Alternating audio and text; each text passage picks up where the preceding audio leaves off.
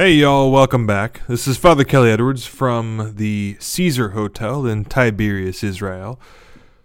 Coming to the end of day 2 here, and just like day 1 was a wonderfully fantastic day full of many things, enough to fill several days, but that's the way pilgrimage is, that you go through way too much. But I'd rather see it quickly than not see it at all.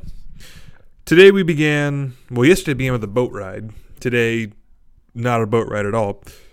Although there was water involved eventually. Today we took quite a long bus ride to an area northwest of the Sea of Galilee to the base of Mount Hermon, which I mentioned yesterday. Yesterday we had this distant snow-covered mountain, but today we got a whole lot closer to it. Now, regrettably, we did not go up the mountain, as delightful as that would have been, but we did go to what's in Scripture referred to as Caesarea Philippi, which is a town I hadn't known much about. But really, to even call it a town is not an accurate thing. It turns out I didn't know that. I'd always just presumed in Scripture, it's a town, Caesarea Philippi. Okay, sure.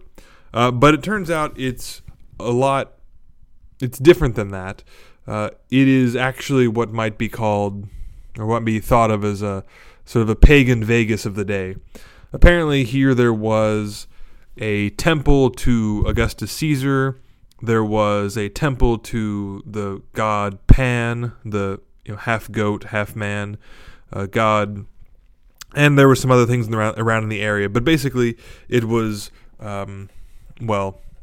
It was a center of sort of pagan worship and debauchery and all sorts of sexual immorality and all sorts of things that more than just kind of the kind of quaint temple worship that we think of sometimes, but really the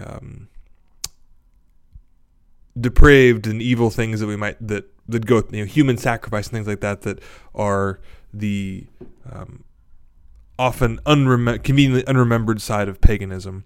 So we go there, and it seems that our Lord thought it was a good idea, obviously for wisdom of his own, to take his apostles, his disciples, to Caesarea Philippi to give the speech where he declares that Peter is the rock upon which the church is founded. Strange as it may seem, that is the background he chose for this very important discussion with St. Peter. Remember that Jesus asks who the people say that he is, and the disciples give various answers. But then he asks, but who do you say that I am? And Peter, the prince of the apostles that he is later, gives his answer, you are Christ, Son of the living God. And Jesus responds, flesh and blood has not revealed this to you, but my heavenly Father.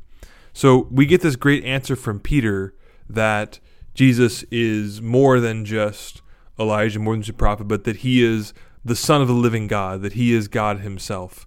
And then our Savior goes on to give Peter, or I suppose to say give him a title, but to give him a new name. You're Peter, and upon this rock I will build my church. Now, there's a whole lot going on here in terms of the setting. So at Caesarea Philippi, there is these pagan temples, as I've mentioned. There's this spring. It's kind of a big hole. It's a big cave, big hole with a deep hole in it. It's a spring of water that flows out and flows kind of down the cliffside. But they called it the gates of hell. There's a big cliffside there. There's a big rock. So the Lord says to Peter, you are Peter, and upon this rock I'll build my church, and the gates of hell shall not prevail against it. So we can imagine that Jesus points to the rock and says, upon this rock I will build my church, and the gates of hell, right below this rock, shall not prevail against it. And I'm sure, I hope, the meaning was not lost upon the apostles there. This meaning is a difficult one, though, and could easily be misinterpreted.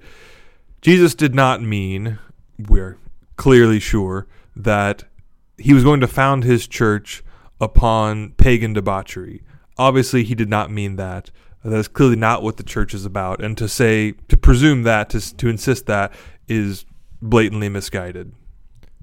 Think of it this way, though. The Lord says that he will build his church upon the rock of Peter. So in a sense, just take the rock as a symbol of solidity. So he will build his church upon a solid rock foundation. But then think of the setting, the particular setting of these pagan shrines and all this nonsense going on there. He will build his church above, that is, conquering these pagan activities. The church that Christ is founding is going to be one that is not in line with the pagan worship days, even more than not in line with it. It is above it and destroys it. Christ in his gospel destroys paganism, destroys the worship of worldly things, destroys the worship of what becomes the worship of man eventually, and replaces it with the proper worship of God, the creator of heaven and earth. Christ replaces the misguided worship that man falls into with the authority of his vicar, who will lead the church, who will be the one who crushes paganism, who is paganism which comes from Satan. Peter will be the one who leads the church, the rock above which the church is founded, that puts down these other activities that are against the ways of the Lord.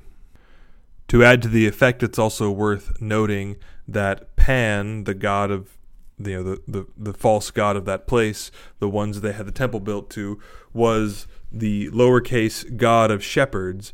But then when Christ makes Peter his rock of the church, he makes him the shepherd for all the church. So he, in a sense, both is saying that the church, Christ's church, will be conquering of the pagan gods, the pagan culture, the pagan religion, but also that Peter and the successors of St. Peter will be the new shepherds for the people, that there will be no need for a pagan god of shepherds, but that he is giving to the world a new shepherd in St. Peter.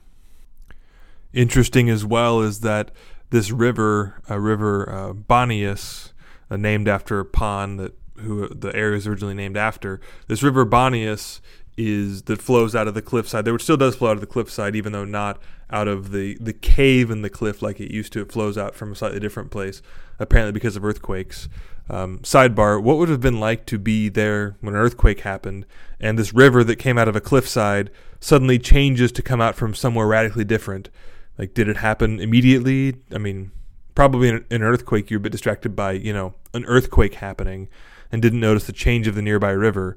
But that's pretty incredible that it would be from, it used to be in a cave up on maybe 100 feet above kind of the ground level, and then now it flows out from down, I guess, on the ground level in a very different place. So just geologically, what would that be like to have this pretty large volume of water suddenly change its source like that? Maybe there's some sort of theological connection there that after the pagan temple change and Christianity was in effect, which is when the earthquake happened, that the paths of nature were changed, or somehow the water is being provided for a different purpose, which maybe that is a good symbol, because this river, this Bonius River, this small little, it ends up being a moderately sized creek. It actually, a moderately sized river. It actually is one of the 3 streams that flow into the Jordan River, that become the Jordan River, upstream from the Sea of Galilee and upstream from the Dead Sea. And so perhaps that is a fitting symbol that these waters changed their source at a time after the pagan shrines were there. And I'll post pictures of these places, of the cliffside and the water flowing out, so that you can get a sense for the space that I'm talking about. Next, we went to Capernaum, which is called the town of Jesus. It's not called that in Scripture, but that's what it's referred to now, because Christ spent a significant amount of time there. And I'll be honest, I didn't realize how many things happen in and around Capernaum. It's not where St. Peter was from, but where he lived, where his mother-in-law lived, where it's the place that one of the centurions had built a temple for the Jews. It's where the Bread of Life discourse happens. It's where a few healings happen. It's where the man, where his friends tear a hole in the roof to drop him in to be healed by Jesus. Actually, a lot of things happen in Capernaum. And as the tour guide was explaining these things, I recognized it.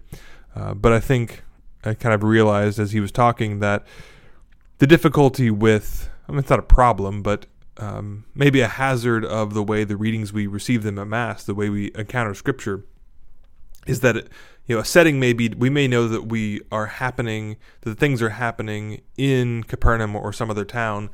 It may be mentioned in a certain chapter, but then several chapters of activities happen without a setting change. But unless you look back and from the very beginning, as you see the gospel reading for the day at Mass and you read back several chapters, you may not realize that these activities are all happening in Capernaum. So as the guys were explaining to it, you realize that there's a very large amount of activity that's associated with Capernaum, and that Jesus actually seemed to have spent quite a great amount of time there. And so it was, hearing this, it became more incredible to be in this place. One of the best things was just sitting down beside the sea and thinking, because it was really from where the settlements were, where the synagogue was, really maybe 100 yards walk down to the water, down to the side of the Sea of Galilee. So Simon Peter's mother-in-law's house was there, and he lived there later. And so one can easily imagine Simon Peter going down and fishing from that. Perhaps even when he was with Jesus as an apostle, as one of his disciples, that he would still perhaps have some part in that fishing business, or at least frequently be down, maybe sitting with Jesus beside, on the shore, on the rocks, looking out at the lake. And it was a very, very peaceful moment, at least for me. I had a chance to walk down and sit beside the water and just gaze out at the Sea of Galilee for some time and imagine this town that Jesus spent a lot of time in. What would it have been like to have the Savior, in a sense, kind of bumming around town and doing stuff, though he wasn't always sitting there quietly. He did give things like the Bread of Life discourse, the great passage, or the great, speech you might even call it, where he explains what the Eucharist is and has this interaction with the people when he says, this is this is going to be my flesh and my blood. I'm going to ask you to eat my flesh and my blood. It's not cannibalism, but it is receiving my body and blood in more than just a symbolic spiritual way, but in a literal, actual way, parentheses, even though it would look like bread and wine still. And people walk away, people leave, and people can't handle that.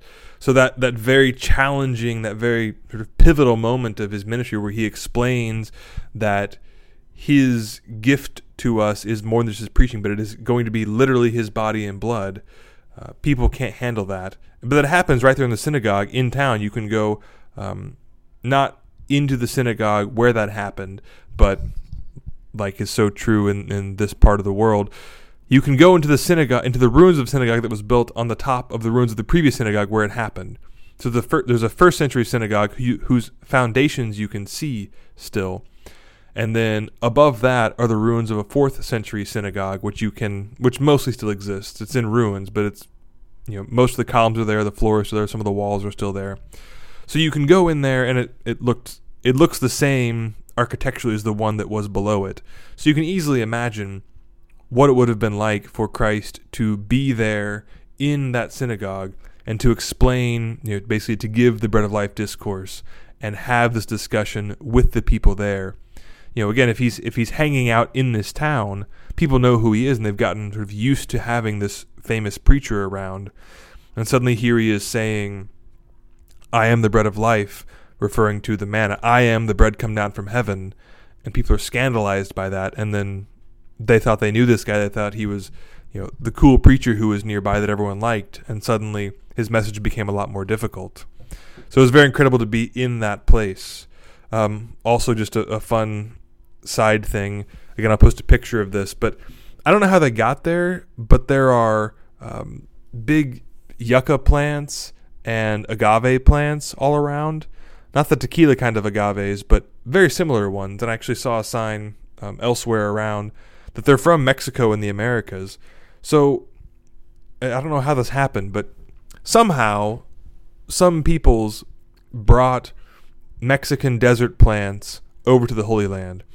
So I saw Guadalupe yesterday, and that was a delightful surprise. And today there's agave plants and other sort of desert, sort of North American desert Southwest plants over here in the Holy Land. They look a little out of place, but it was nice to see them.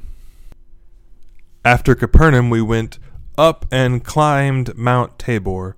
Literally, some of us at least, climbed Mount Tabor, just like the apostles did, just like Peter, James, and John and Jesus did. So, to back up slightly, we took the bus, up kind of the low hills and, the kind of the foothills, I guess, of Mount Tabor. But then we get to a certain point and the road becomes, the very switchback, narrow part. The bus just can't make it up. And so there's a kind of a stationary, kind of a convenience store sort of situation. And there's vans that take people to the top that can navigate the smaller roads. But I happened to look it up just pulled up my phone, looking at the maps on Google Maps, and noticed that there's a trail, a dotted line marked trail that goes up to the top. And it looked pretty daunting. Definitely not a shallow hill. It is a mountain, not a very high mountain, but it's a rather steep-sided mountain.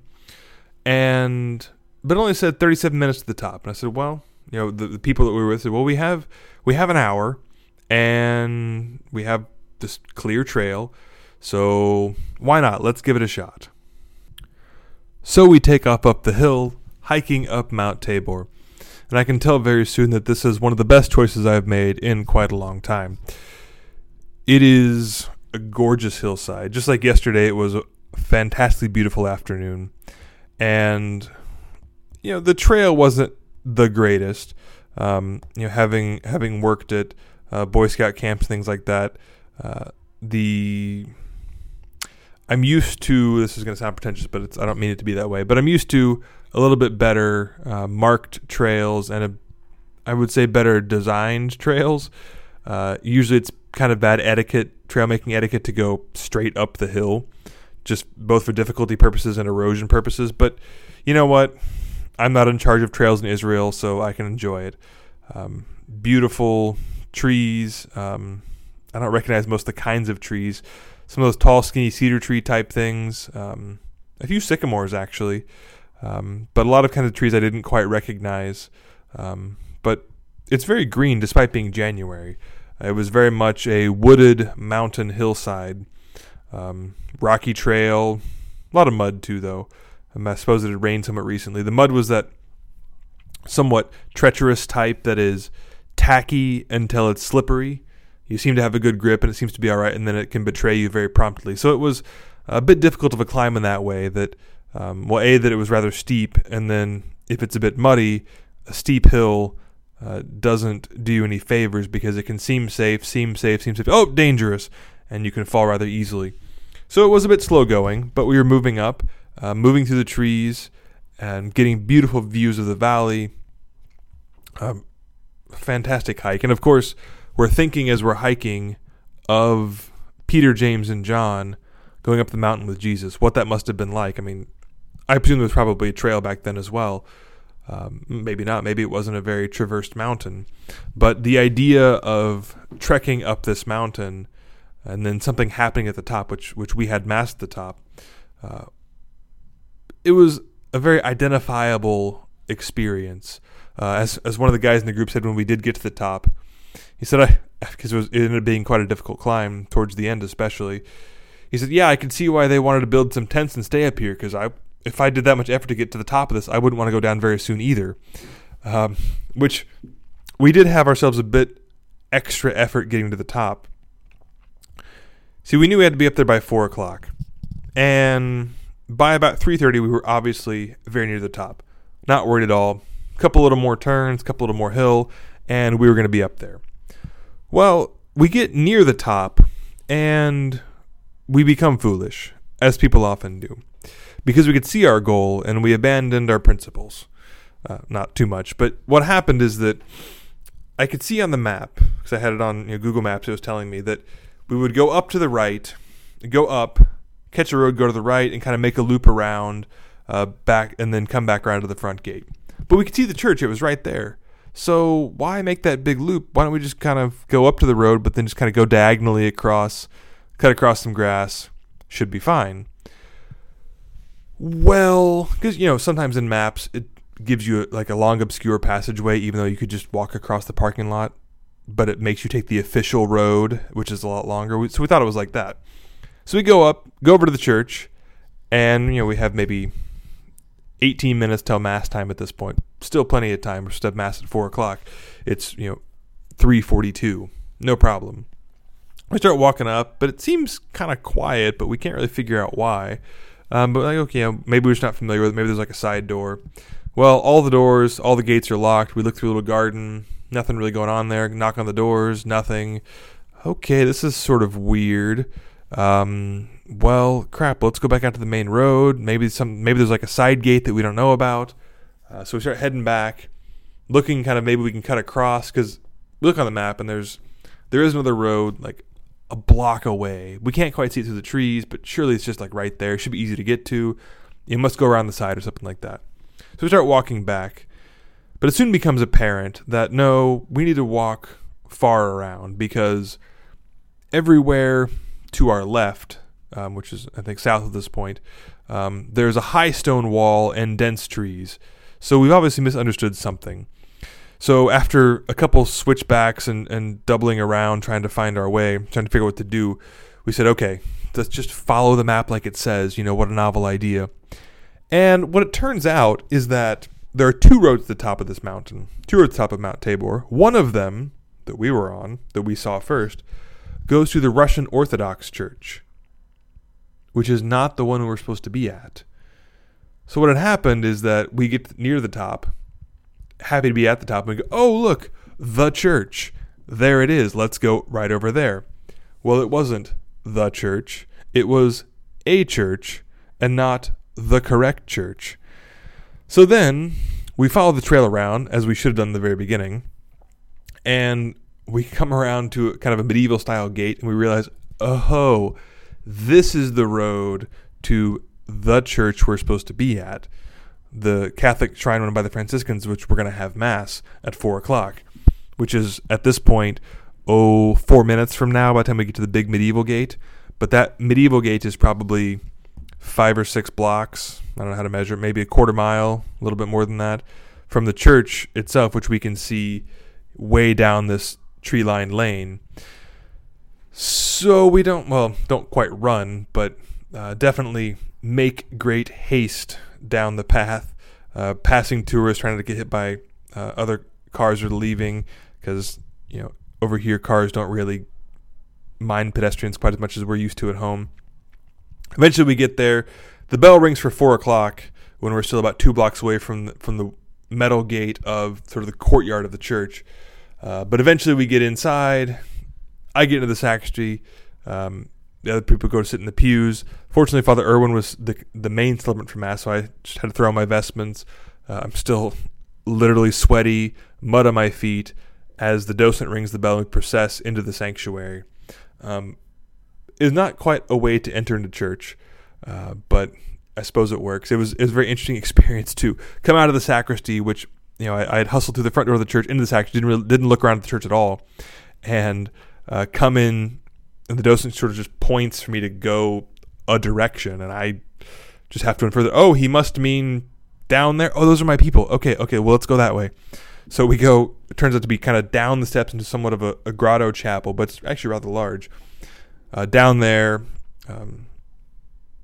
reverence the altar, begin Mass, everything is fine. But it was a very interesting procession to the top of Mount Tabor, from getting out of the bus, thinking, oh yeah, let's climb the mountain, this will be great. We have plenty of time, to some slow going because of the mud, getting lost at the top, finding the wrong church first, having to walk all the way around, rushing into the sacristy. A beautiful church, actually. The Mass was still perfectly reverent, perfectly fine. Looking through, there's little glass panels on the floor where you can look down to what I suppose is kind of an earlier centuries church, which is pretty common here. There's always several layers of churches. And then below that, you can see the rock upon which, I guess I mentioned it so far, Mount Tabor, where the Transfiguration happened, where Jesus goes up with Peter, James, and John. He is transfigured before them with Moses and Elijah, representing the law and the prophets. So he's showing his apostles that, hey, I am the fulfillment of the law and the prophets, and I'm showing you my glorified body now, so that when I die on the cross later, you can remember this and believe. So it's the scene of that. That's the whole point of the church and going up there and everything, to celebrate the Transfiguration. So it was a bit more dramatic of a way to experience the Church of the Transfiguration, to experience this mountaintop shrine to our Lord revealing himself to three of the apostles. But it certainly was a memorable day. And we certainly earned our dinner.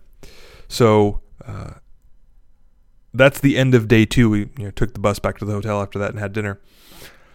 But as I said yesterday, and we'll say many more times, this was enough of an adventure to fill a whole trip just by itself. And it's only day 2 of, I think we have a whole week more of things going on. We're not even in Jerusalem yet. And of course, many things happen in Jerusalem. So tomorrow we pack up from the hotel and go to Bethlehem, I believe. I'm not in charge of this trip. I'm just a pilgrim, so I'll go where I'm told.